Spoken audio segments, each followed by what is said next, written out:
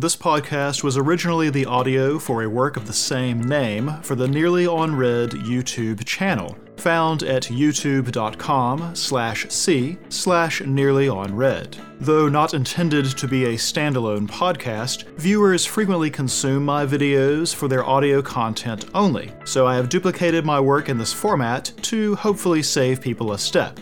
A full list of content and platforms can be found at nearlyonred.com or the short link nearly.red, nearly.red. Enjoy! Hello everyone, welcome to episode 2 of the Not Quite Daily Show, fall 2017 season, talking about Land of the Lustrous, episode 2. Now, I predicted at the end of last episode that our status quo was going to be in immediate peril, but I confess that a snail's digestive juices would not have topped my list of the things that I thought would put everyone in peril. This episode introduced a very interesting character dynamic and left us on our first cliffhanger of the season, and I think it's safe to say that the end of this episode has moved us already out of the introductory phase of this series. So let's get right into how our goals and conflicts changed, and all the new things that have been introduced in this episode.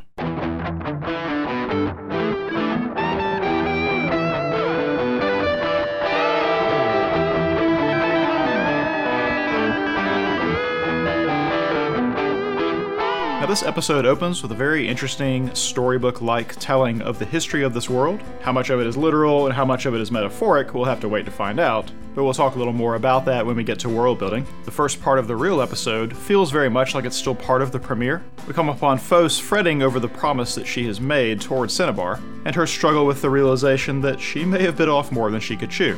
The way this relates to our goals, it is clear both from the beginning and the end of this episode that Phos's goal of finding a place for Cinnabar has kind of taken preeminence for her. Phos knows she's overmatched in this, and you can hear her toying with the idea of giving it up, but instead of actually giving it up, she spends the episode trying to find help to figure out what to do. Now, she is trying to get other people to do the work for her, or at least the part of helping her figure out how to help herself, so it's not like she's completely a new person, but all the things she does in this episode serve this goal of finding a place for Cinnabar. She doesn't seem all that worried about getting in the fight all of a sudden. She doesn't seem all that worried about making a great discovery. Really, the encyclopedia has become a bit of a bother for her, for a totally different reason than originally. Fast forward to the end of the episode, when she's being digested or dissolved by the snail, and her final fleeting thoughts as she starts to, lose her sense of herself, is that she can't give up, because otherwise, what will happen to Cinnabar? We've definitely gained a lot of clarity about Phos's priorities from this episode. Now, to talk about the enemy's goals for a second, the Lunarians ostensibly still want to collect the gems, but in this episode we see them kind of change tactics. Now, who knows how long the struggle's been going on? Who knows how many times the Lunarians have tried to kidnap them in the manner we've seen so far? It may be that bringing and dumping off that snail is just one in a long list of them changing tactics, but I kind of don't think so. I kind of feel like this is a rather major departure from what they've done in the past. The thing is, though, the snail's digestive process, or whatever's going on there, seems to get rid of the gem structure entirely. Now, if the Lunarians' goal is to kidnap them because they use them for jewelry, doesn't that kind of defeat the purpose? Two possibilities occur to me here. One is that we've been wrong about their motives all along, and two is that they've actually broadened this into some new scope. They actually have some new goal beyond what we or the gems have seen from them so far. We had new characters introduced this time, and with them some new goals. Daya actually has several little things she wants to change, kind of little mini goals, but I've grouped them all together as just she wants to feel like a true diamond. Despite being on the top of the hardness scale, she still feels inferior to Bort and has already been trying to change herself to close the gap between them. It's not enough though, as we see in the first of the two fights with the Lunarians this time, and she states her lack of confidence and her desire to change outright. Bort also has some goal, although I'm not sure what it is right now. I'll talk a little more about this in characterization, but Bort's motivation for the way he is acting and the way he treats Daya is unknown to me at this point. I can think of more than one reason for her behavior, and the actual motivation for it will be what determines what her goal is. Since I don't know that, I don't know what this goal is, but it's clear she has one. Conflicts today have a very similar pattern to goal, where we had a couple of advancements and a couple of new ones introduced. I said last time we would likely have new conflicts introduced and have some of our existing ones escalated, and the most obvious thing is the escalation of the peril that the Lunarians pose to all of our gems. We saw Bort effortlessly mow through two groups of Lunarians in this episode, and yet she was stymied by the snail there at the end. Regardless if or how the Lunarians' goals have changed, the snail definitely presents a new escalation of threat to our gems. Next conflict I still have up here is Kongo's Age. I brought up that was mentioned in passing last time and it might come back into play. This time we learn that he occasionally goes through long meditations where he cannot be roused. Now these may be completely unrelated, we don't have actually enough information to know, but the actual end result is the same. He is unavailable when crisis presents itself. In the case of his meditation, this unavailability appears to at least be temporary, but it does still take what is essentially a trump card out of their arsenal for dealing with the Lunarians. I may end up rewriting this conflict or separating them out. It would not surprise me if his need to meditate or rest like he does is related to his age, but for right now, with our lack of information, I'm going to keep them together since they kind of serve the same purpose in the story. As far as additions to our conflicts, Fos done got it, y'all. It's hard yet to say what that will mean, whether or not they can be reconstructed if they're dissolved all the way down the way she seems to be, but this particular conflict is absolutely going to be the thing that drives the story in the immediate future. It's definitely a crisis for everyone involved. In the background of that, and a much bigger focus in this episode, is whatever squabble is going on between Daya and Bort. We'll explore that a little bit more when we talk about their characters. It's clearly a tension that is not new, and it might have some immediate and dire consequences thanks to the escalation of conflict we have thanks to the giant snail. Moving on into characterizations, we get a little bit more time with a couple of characters who have shown up before, but we didn't really get to know them at all. Jade and Euclase. Now Jade is referred to by some of the other gems as Speaker. It strikes me that her role in this community may be to take over the day-to-day administrative things to free up Master Kongo from not having to do any of that. And she seems like a natural fit. She appears pragmatic and responsible. She seems to take things very seriously, which I think makes her very easy to wind up and troll basically from the other characters. The way she gives assent to Master Kongo reminds me very much of a military subordinate. She strikes me as the kind of person who favors usefulness, likes the status quo, likes things to have a place and make sense. I think it makes sense that someone like Fos would kind of wind her up and be someone she doesn't quite know how to deal with. I think Euclase and her are kind of paired together. They have a little bit of a dynamic that reminds me of Morga and Gaucher, with Morga being like Jade and Gaucher being like Euclase. Similar to Gaucher, Euclase seems to know how to disarm Fos, seems to take a different kind of understanding, friendly track with her. I think these two together are probably much more of the administrator type in this society. Fos at one point is sort of dismissive of Jade because of her lack of combat ability, though I'm sure she is more capable than Fos herself. Interestingly enough, with regard to our Mohs hardness thing, Jade says that she is the second hardest one around, I guess keeping the diamonds as the hardest, but that's actually not true of Jade in reality. While it's not a huge difference, all of our barrels, Morganite, Goshenite, Heliodor, and even Euclase here, are all higher on the Mohs scale than Jade, so I'm not really sure what's going on there. So Fos is definitely our main character, and we're still following her around. We get to see a lot of the ways that she is the same as she was last episode, but also a few ways that she seems to be changing. She is someone who is still a little bit klutzy, a little bit helpless. She is at least very much aware of this. She is still a bit of a brat, the same way she antagonized Morga and Rutiel last time. She antagonizes Jade and Daya this time. She still idolizes and is very impressed by combat ability. She idolizes combat ability so much that she falsely assumes that being good at that means you might be good at everything else, which is the whole reason she travels out to bother Daya about finding ideas for ideas in the first place. That behavior is very consistent with what she was doing last episode, where she walked around trying to let others help her figure out what her great discovery should be, instead of doing any of that work herself. That all said, we do see her change in some significant ways. Even though she walks around trying to get everyone else to help her come up with ideas, she doesn't tell any of them what she needs these ideas for. Now, Fos doesn't strike me as the type of person to have much of a filter, doesn't keep anything inside, but when it comes to talking about Cinnabar and her plight, and her own efforts to fix that, mum's the word. She won't tell anyone what it is that she's working on. Now, while this could be because she'd be embarrassed by it, that the idea that she has this grand, lofty goal that other people couldn't figure out, part of me thinks it might be out of some sort of respect towards Cinnabar, like this is some sort of private and deeply personal matter, and she doesn't feel comfortable bringing anyone else into the fold. I don't have anything that specifically makes me feel that way, it's just kind of a sense I get of how Fos is changing, or how Fos may respect someone else's personal struggle. Assuming we ever get Fos back in a manner that can speak, it'll be interesting to see if she mentions Diamond's internal conflict to anyone else. That would certainly tell us if that is in fact what's going on here. So there's also a very small part, after Rutiel has been tormenting Jade with the durability test, where Fos sticks her arm out, volunteering herself to be the next one Rutiel tests. Now, she certainly doesn't do this happily, in fact she seems a little bit apprehensive, but she doesn't have to be asked or cajoled. This in spite of just watching how much discomfort Jade went through. Ultimately, Rutiel doesn't need to test her. The whole thing might in fact have been an attempt to troll both of them. But the point is, Fos had no problem subjecting herself to that. She wasn't going to be a brat or try to put it off. She was ready to take her lumps, to take her medicine. Small thing, but I wanted to mention it. Finally, and I kind of mentioned this in goals already, her very last fleeting thoughts as she's being dissolved, broken apart, whatever's happening at the end, her final thoughts are of Cinnabar. She's pleading in her mind for help, but it doesn't seem she wants to be helped for her own sake. She wants to be helped because somehow in her mind, she's convinced herself that she's the only hope for Cinnabar. That is to say, her crisis in that moment is not about her. It's about someone else.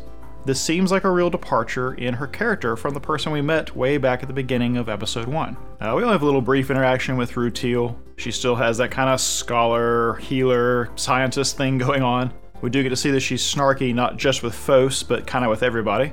I think she actually kind of delighted in treating Jade the way she treated her. I think Rutiel will be the kind of person who is serious whenever the matter itself is serious, but otherwise she kind of cuts loose. Finally, we have two characters whose conflict seems to be the focus of this episode. Daya and Bort are our Diamond class gems. The two of them are set up as opposites in a lot of ways. Now, first of all, I want to talk about what diamonds and Borts are in the real world. Diamonds are basically a certain way that carbon can arrange itself, and one of the ways such diamonds can turn out is the clear, pretty, gem-like thing that we associate with the word diamond. Bort, on the other hand, are diamonds, but not gem-grade diamonds. They might be dark, they might be irregular, they're mostly used for industrial applications, because diamond is the hardest substance. In other words, in the real world, Bort is the very useful industrial application put to work, but not very pretty form of diamond, whereas diamonds, the way we think of them, are adornments. They're pretty, they're gemstones, their sole function most of the time is to look nice. Now take all that knowledge and look at our two characters, and I don't think there's any coincidence in the way they turned out.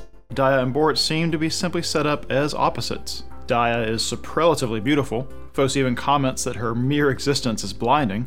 Meanwhile, Bort is rather plain. In fact, Bort's the closest thing to an androgynous design we've gotten this entire time. Daya, on the other hand, is almost lavishly feminine. Huge eyes, huge irises, long eyelashes. She's got a cutesy and sweet voice compared to Bort's rather harsh and a little bit grating voice. Daya's very passive, Bort's very aggressive. Bort is basically monochrome, while Daya is a whole rainbow of colors. They even both wear long stockings and long gloves, except Daya wears white and Bort wears black. Now individually, they have some other things going on. Daya, I don't think, has a reputation for being very bright. When Jade and Fos are talking about how she's come up with a new fighting technique, it's remarked that they're surprised she could come up with something like that on her own. Daya is meant to come off as very sweet, very accommodating, even though it's not really possible for her to help Fos, considering Fos didn't really give her enough information to be helpful. Daya is still apologetic and tries to mollify Fos when she has a little bit of a pouting session, despite it being her fault. Daya is also fairly selfless. When Fos surprises her and jumps at her in the grass, Daya's first thought is, "You might have gotten hurt," not "the way she was inconvenienced." She also, when she realizes she's going to lose the fight with the Lunarians, attempts to throw Fos away to safety, leaving herself as the prime target for them to concentrate on. Daya even smiles the whole time she is fighting. However, all's not well in Dayaville because she feels very inadequate and useless compared to Bort. She has a bit of a trying dichotomy here. She's very admiring and envious of Bort's abilities, and all it seems to do for her is reinforce her own inadequacy in this regard. She knows that she's hardness level 10. She knows she's supposed to be at the top. She doesn't feel that way. She feels like she's no use at all. She says a weak diamond is really no diamond at all, and that Bort is really the only true diamond. Now I'm sure that regardless of Bort's abilities and hardness and durability, I'm sure Daya's probably still way up there compared to everyone else too. But she's having this very pronounced self-crisis, and it's obviously caused a lot of friction between her and Bort, even though she clearly admires and even says she loves Bort. In fact, she's all aglow when Bort shows up to save the day. It's very much a hero moment there, and she's very much the rescued damsel in distress. Now, she is actively trying to improve her situation. She's out there trying out a new fighting technique to try to make herself feel more useful, feel like she might be at least a little bit on level with Bort. Whether that decision is ultimately wise or not, it's a mark in her favor that she is trying to change. And one of the bits of advice she gives Fos for herself is to try changing from within, to try doing things that she hasn't done before. There is, however, a slightly ominous bit to all this, where Bort has just defeated the Lunarians the first time and is coming back, and Dia is expressing all of her doubts and her misgivings, and she confesses that she occasionally has this thought that if it wasn't for Bort, and then we see her eyes reflected in her sword. That whole thing is kind of ominous. Now, Dia doesn't seem malicious or like she's scheming necessarily, but you can tell Fos is a little bit surprised at this. But Fos is immediately able to relate to this, compares it in her mind with her own situation with Cinnabar. We'll talk a little bit more about that in theme. So then to talk a little bit more about Bort, I find Bort to be fascinating, actually. I told you I don't know what it is that she wants exactly. She seems to be very protective of Dia, and that protection has perhaps gone overboard. There does seem to be a real attempt to deny Dia her own agency. The real head-scratcher at this point in time is why that may be. Does Bort love and admire Dia so much she's not willing to risk any harm coming to her? Is that why she fights so much that she tries to keep Dia from getting involved at all? Or is it possible that her exclusion is actually meant in a more hostile manner? Let me point something out to help clarify that. When the second Lunarians show up, and they ignore Bort and Dia and Fos and head right for the main building, Bort comments on the fact that they're being ignored, even though Fos and Dia are right there. In other words, she knows that Dia and Fos are desirable to the Lunarians, and it seems very unusual that they would pass them by. But what's unsaid there is that they wouldn't stop if it was just Bort. Bort's not desirable to them. Bort's not pretty and gem-like and would make a good trophy. I suspect Bort is very aware that she is not at all pretty like Dia is. I mean, Dia is extremely, extremely beautiful, and Bort is the plainest thing we've seen so far. Take that difference between them and add enough time, and Bort might have felt that she needed to differentiate herself. She can't be more beautiful, but maybe she can be way better fighter, way better protector. Superlative in all ways that comes to combat, in the same way that Dia is superlative in all ways that comes to beauty and femininity. In other words, in the same way that Dia both admires and is envious of Bort, Bort might feel the same way about Dia. And both of them might have been building up some resentment all this time that has just only recently kind of boiled over. That's what I mean when I say I don't know why Bort's so protective. Is it out of admiration? Is it out of desire to protect? Or is it more antagonistic? Or does she know that this makes Dia feel useless, and is her own petty way of getting back at her for being so much more beautiful, so much more desirable? I don't know yet. That's why Bort's goal is unknown. It's why Bort fascinates me so much. I do think Bort is very concerned with utility, the usefulness of something. Whether that's because of her innate qualities or they have simply turned her into that, I don't know. But it's no surprise at all that she is so dismissive of Fos. Fos seems useless to her, therefore Fos is useless. It may be that she's starting to feel the same way towards Dia, which might inform their current conflict. Now on to world building. This whole episode opens with this prologue that I've mentioned already, that's done in a very kind of fairy tale mythology style. I mentioned before in the past episode how much the Lunarians remind me of something out of mythology, some sort of celestial being kind of thing, and this opening gives me the same kind of feeling.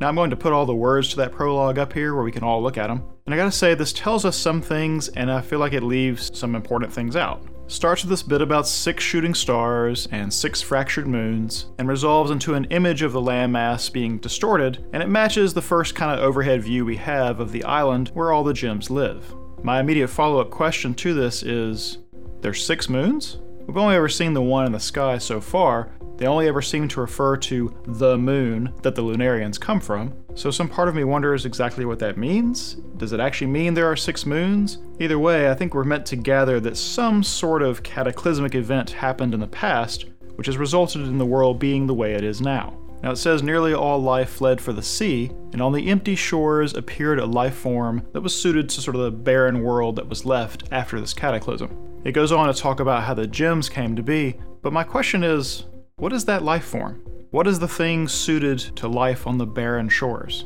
I have no real reason to believe this, but part of me wonders if that's not what Congo is. I mean, the way this little story goes, it sounds like there's only whatever that species was, whatever lives in the sea, and the gems. But clearly that's not true. There's all kinds of plants and animals on this little landmass with them. So why single out the one life form that can survive in the barren lands? I mean, it immediately mentions among the prospering life forms, so you know more than one thing survived. So why the singling out? We then get to see that apparently all the life that didn't survive sunk to the bottom and was reconstituted by whatever lives down there into the gems as we know them over a huge stretch of time.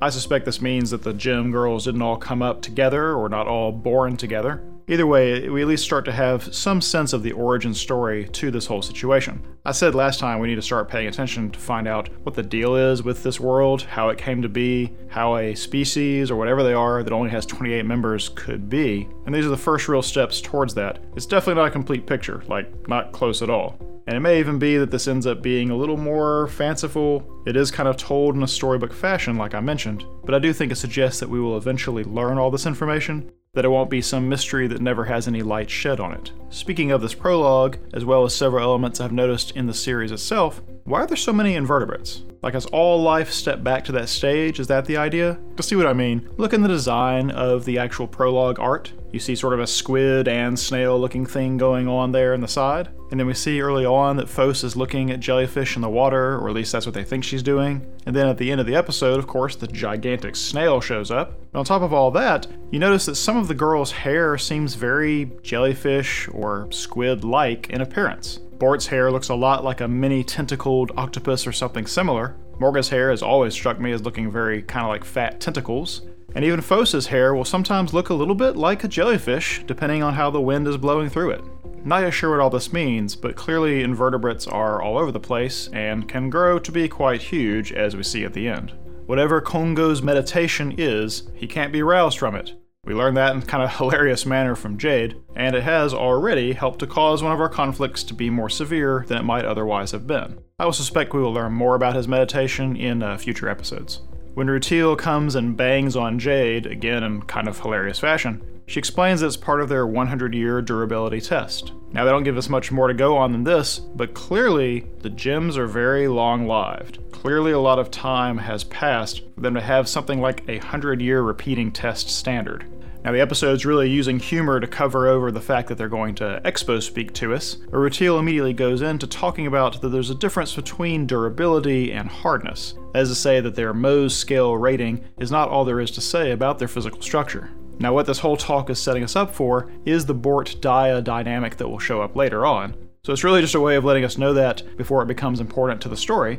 But it's good information. I'm glad they did it in such a way. I'm glad we understand now why there's a difference between two level 10 hardness gems, Bort and Daya. After Bort defeats the Lunarians the second time, the snail doesn't disappear, and it's commented on that it must not be from the moon, since it didn't. Now, we don't yet know what's going on with the Lunarians. I think that's going to be teased out. But clearly, whenever it is they lose, everything that they brought with them, everything about them, vanishes. The fact that the snail is not from the moon is just a foregone conclusion. It's still here, it's not from the moon. So obviously, that's how it always works. It seemed to be the case already, but this time we got to see for sure that defeating the larger Lunarian, the larger being, or whatever these things are, that seems to be the key to making all of them vanish.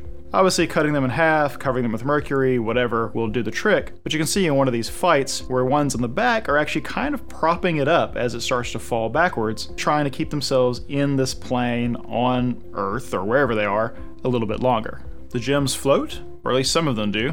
Bort and Daya, at least, seem to be able to walk along the top of the water. Not sure yet if that applies to everyone, but I think it would make sense that it does, considering they apparently all came from the bottom of the ocean, and I guess I would have trouble getting to the surface if they didn't float.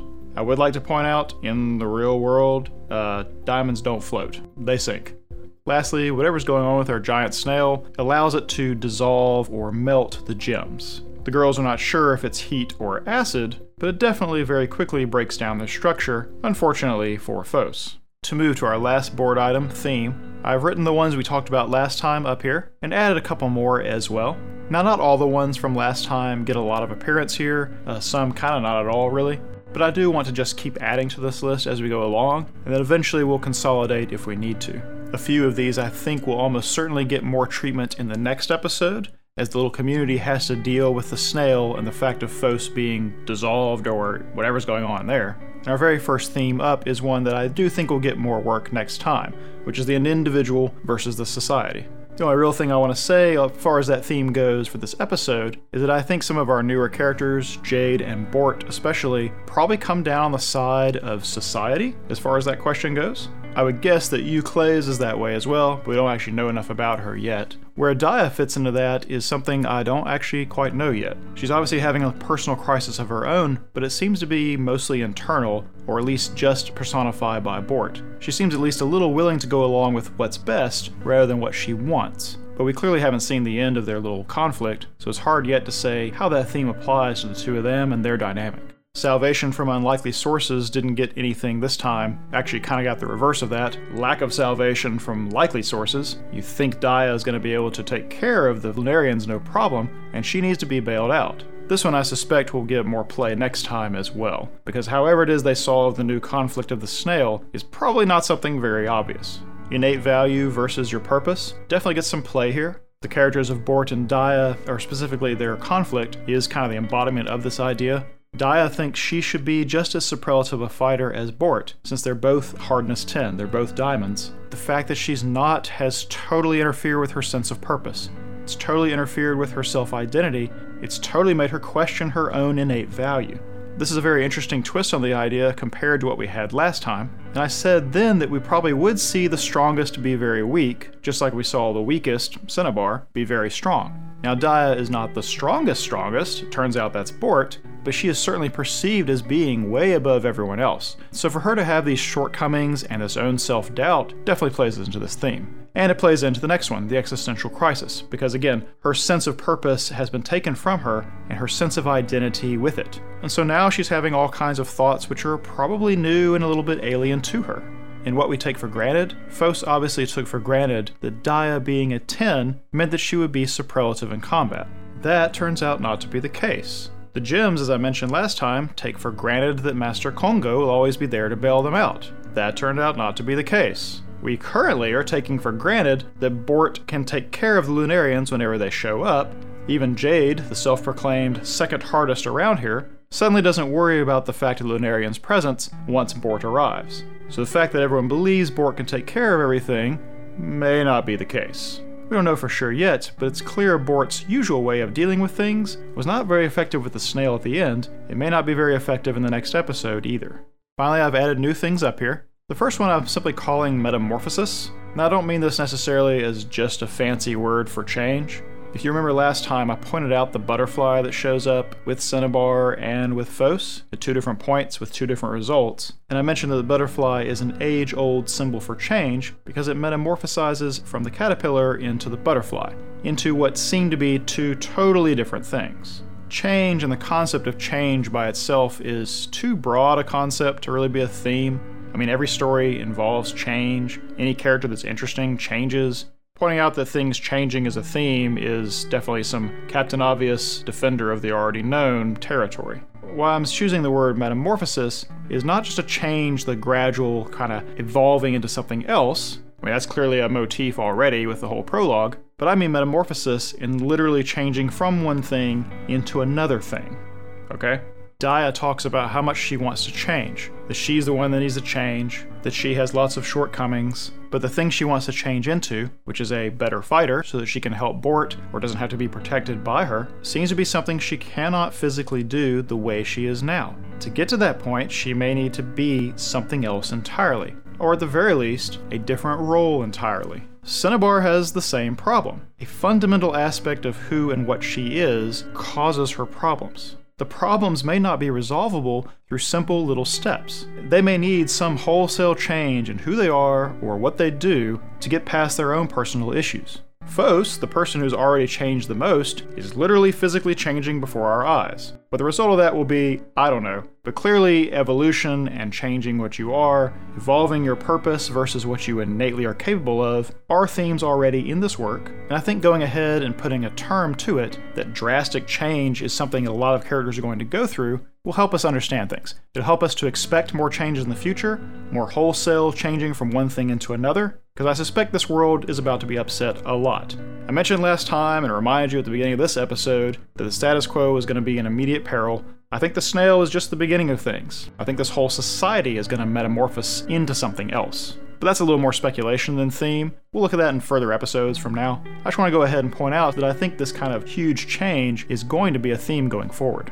Finally, I've also added the idea of pairs and opposition, slightly different connotation than opposing pairs. We have a couple of character pairings already that seem to put different personalities together. Morga and Gaucher from last time, and now Jade and Euclase from this time. But those pairs are a little bit more about being foils, about being good character balance for each other. Bort and Dia seem to be really, truly opposing pairs. But I suspect we'll find this kind of opposition and pairing is not limited only to characters. I think opposing ideas might start showing up in our series as well. For example, we have this whole bit where Dia and Fos are talking about Bort, and what Dia is mentioning makes Fos think of the concept of can't live with him, can't live without him, and immediately thinks of Cinnabar. Dia jumps on this idea, wishes they had a term for it, because then she feels like she wouldn't have to worry about it as much. I think the society has a similar opposing set of ideas. There will probably be more, but the big one for me is that they seem to be unchanging immortals, right? They can always be put back together, and yet so many of them personally want to change. They want to change who they are, they want to change what their role in society is, they want to change the lot given to them. So you have this idea of these hard, rigid, crystal-structured beings who can always be put back together, whose memories are actually tied to the fact that they're being whole, and so many of them want to somehow be a different thing. I'm not saying they don't want to be immortal, I'm not saying they don't want to be able to be put back together, I guess with the exception of Cinnabar, but so many of them seem to want to change, which seems to be the thing they're not very capable of doing. That's really just the first look at that idea. We're going to see if this becomes a theme going forward. For now, I want to bring it up, cite the first example I see, and see where we can go from here. Now to move on to what to watch for. This is the things we're going to be looking for in the next episode, and some things we'll be looking out for in all episodes to come. We talked a bit this episode about the difference between hardness and durability, and while that sets up the Dia-Bort dynamic pretty well, I think we should be watching for that to come back into play in some other way. Somewhat related, I want to know, what are these swords made out of? Like, Dia's arm gave out before her sword gave out, but the swords seem just as affected by the snail's corrosive or melting qualities as the gems themselves were. Can the Lunarians see what's going on the island? Last episode, they had apparently never been showing up at that cape when Cinnabar was there, but she points out that the minute Fos is there, suddenly they show up. This time, they show up with sort of a new tactic, go immediately to the main building, and do all that while Master Kongo is asleep, meditating. So, can they see what's going on? Do they have some sort of spy or technology or power that lets them peer into the goings-on of the island? I mean, obviously something's going on with their whole portals and the way they vanish, but those activities don't seem to be just coincidence. If they are just coincidence, that's kind of lame, so I'm waiting to see how it is they know what's going on here. Speaking of the Lunarians, what is going on in these attacks? Like, are these actual individual beings, and they have like a larger queen bee version of themselves? When they vanish or they're being attacked, are they actually dying? Are these some sort of astral projections of themselves or some other spiritual version? Well, I bring this up because if they're actually dying, would you really send dozens of people for the chance at getting some pretty jewels? Like, what kind of society is that? I don't feel like that seems very likely, and the fact that they completely vanish without leaving any kind of physical trace makes me think something else is going on. Those two things together are, to me, some of the biggest mysteries we have right now, and not understanding them makes it a little bit harder to understand the peril the girls are in, the future of where this whole island, kingdom, community can even go, and what kind of end might be in sight for any of our larger conflicts or goals. Those thoughts led me to another thought, which I mentioned already, but is it possible we have the wrong idea about the Lunarians? Is it possible their goal is not kidnapping exactly, but maybe even something altruistic? Some larger purpose? Are they just amoral pursuers of science or prettiness or whatever? Is it just about material gain? Do they see the gems as life forms at all? And maybe these questions are never dealt with. It may be this series wants the Lunarians to be this kind of unconscious force of nature, nothing you can actually deal with or reason with. And that'd be okay too. I'm just curious about it. It's the kind of thing I'm definitely watching very closely to get any kind of hint about why they're doing the things they do. Because I don't want to just take the character's word for it, you know? Now, why don't I want to take characters' words for things?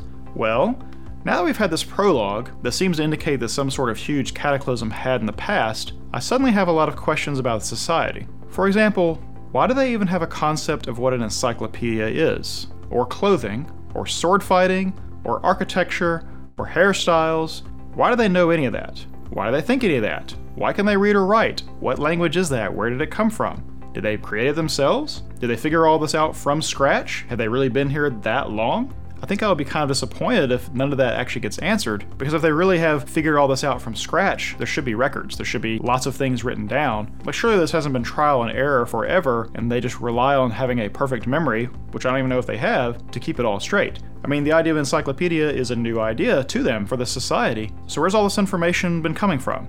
About what Rutiel does, about the structure of gems, about all the things they've built or sewn or whatever. If this is a cataclysm world where they're not the survivors but something that evolved out of it, where did this information come from? Finally, and the thing we're going to be watching for next episode, is how the society reacts to Phos's predicament. I don't know if this giant snail will be a threat to anyone else or to everyone else, but I want to see how the society reacts to the fact of Phos being in there. Do they rally around the external threat regardless of how they feel about Phos? Are some scared for their lives, but put themselves in harm's way because of her? Or does she not factor into their decision-making at all? Crisis in the real world often tells you what you're made of, and I suspect we will find out a lot about the society in this next episode based on their response to this new, huge conflict. Lastly, to speculation, I actually have very little here. The way this ended, the way we have this whole new development and kind of abruptly cut off, kind of breaks my line of speculating for some things.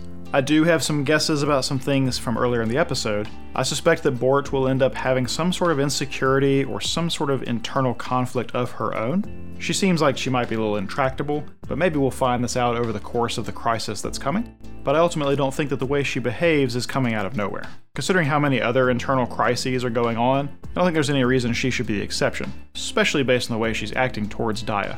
I speculated last time that the status quo is in peril, and I think this is just the beginning of it. I think things are definitely going to change a lot. I mentioned that in the Metamorphosis theme, but it's not just because of that. I think a lot of things have been boiling under the surface for some time. I don't think the gems know everything they need to know, and I think the change in tactics from the Lunarians signals really big things to come. I don't have any exact speculation on what that is yet because of the way we cut off there, and there's too many things I still don't know, but we're not going to resolve this snail crisis and go back to where we were at the beginning of episode 1. That's not going to happen.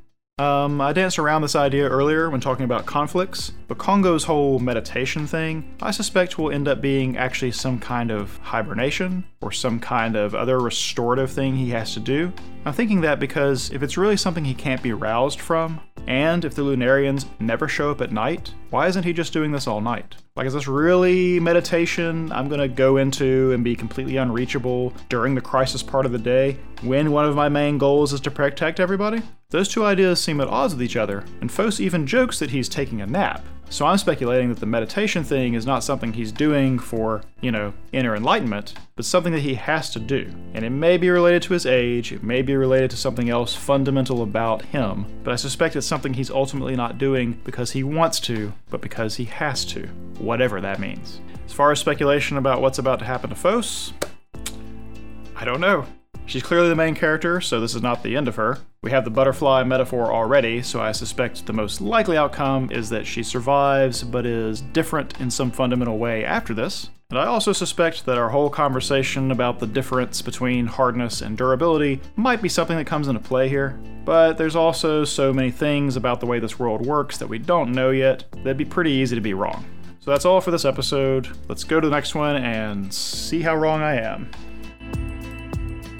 Title music by Russell J. Crowe, other music licensed from the artists at Audio Jungle. Script, performance, and editing by Theta. Theta is played by Redacted. Original video can be found at youtube.com/c/nearlyonred, and a full list of credits is available at nearlyonred.com. Until next time, thanks for everything.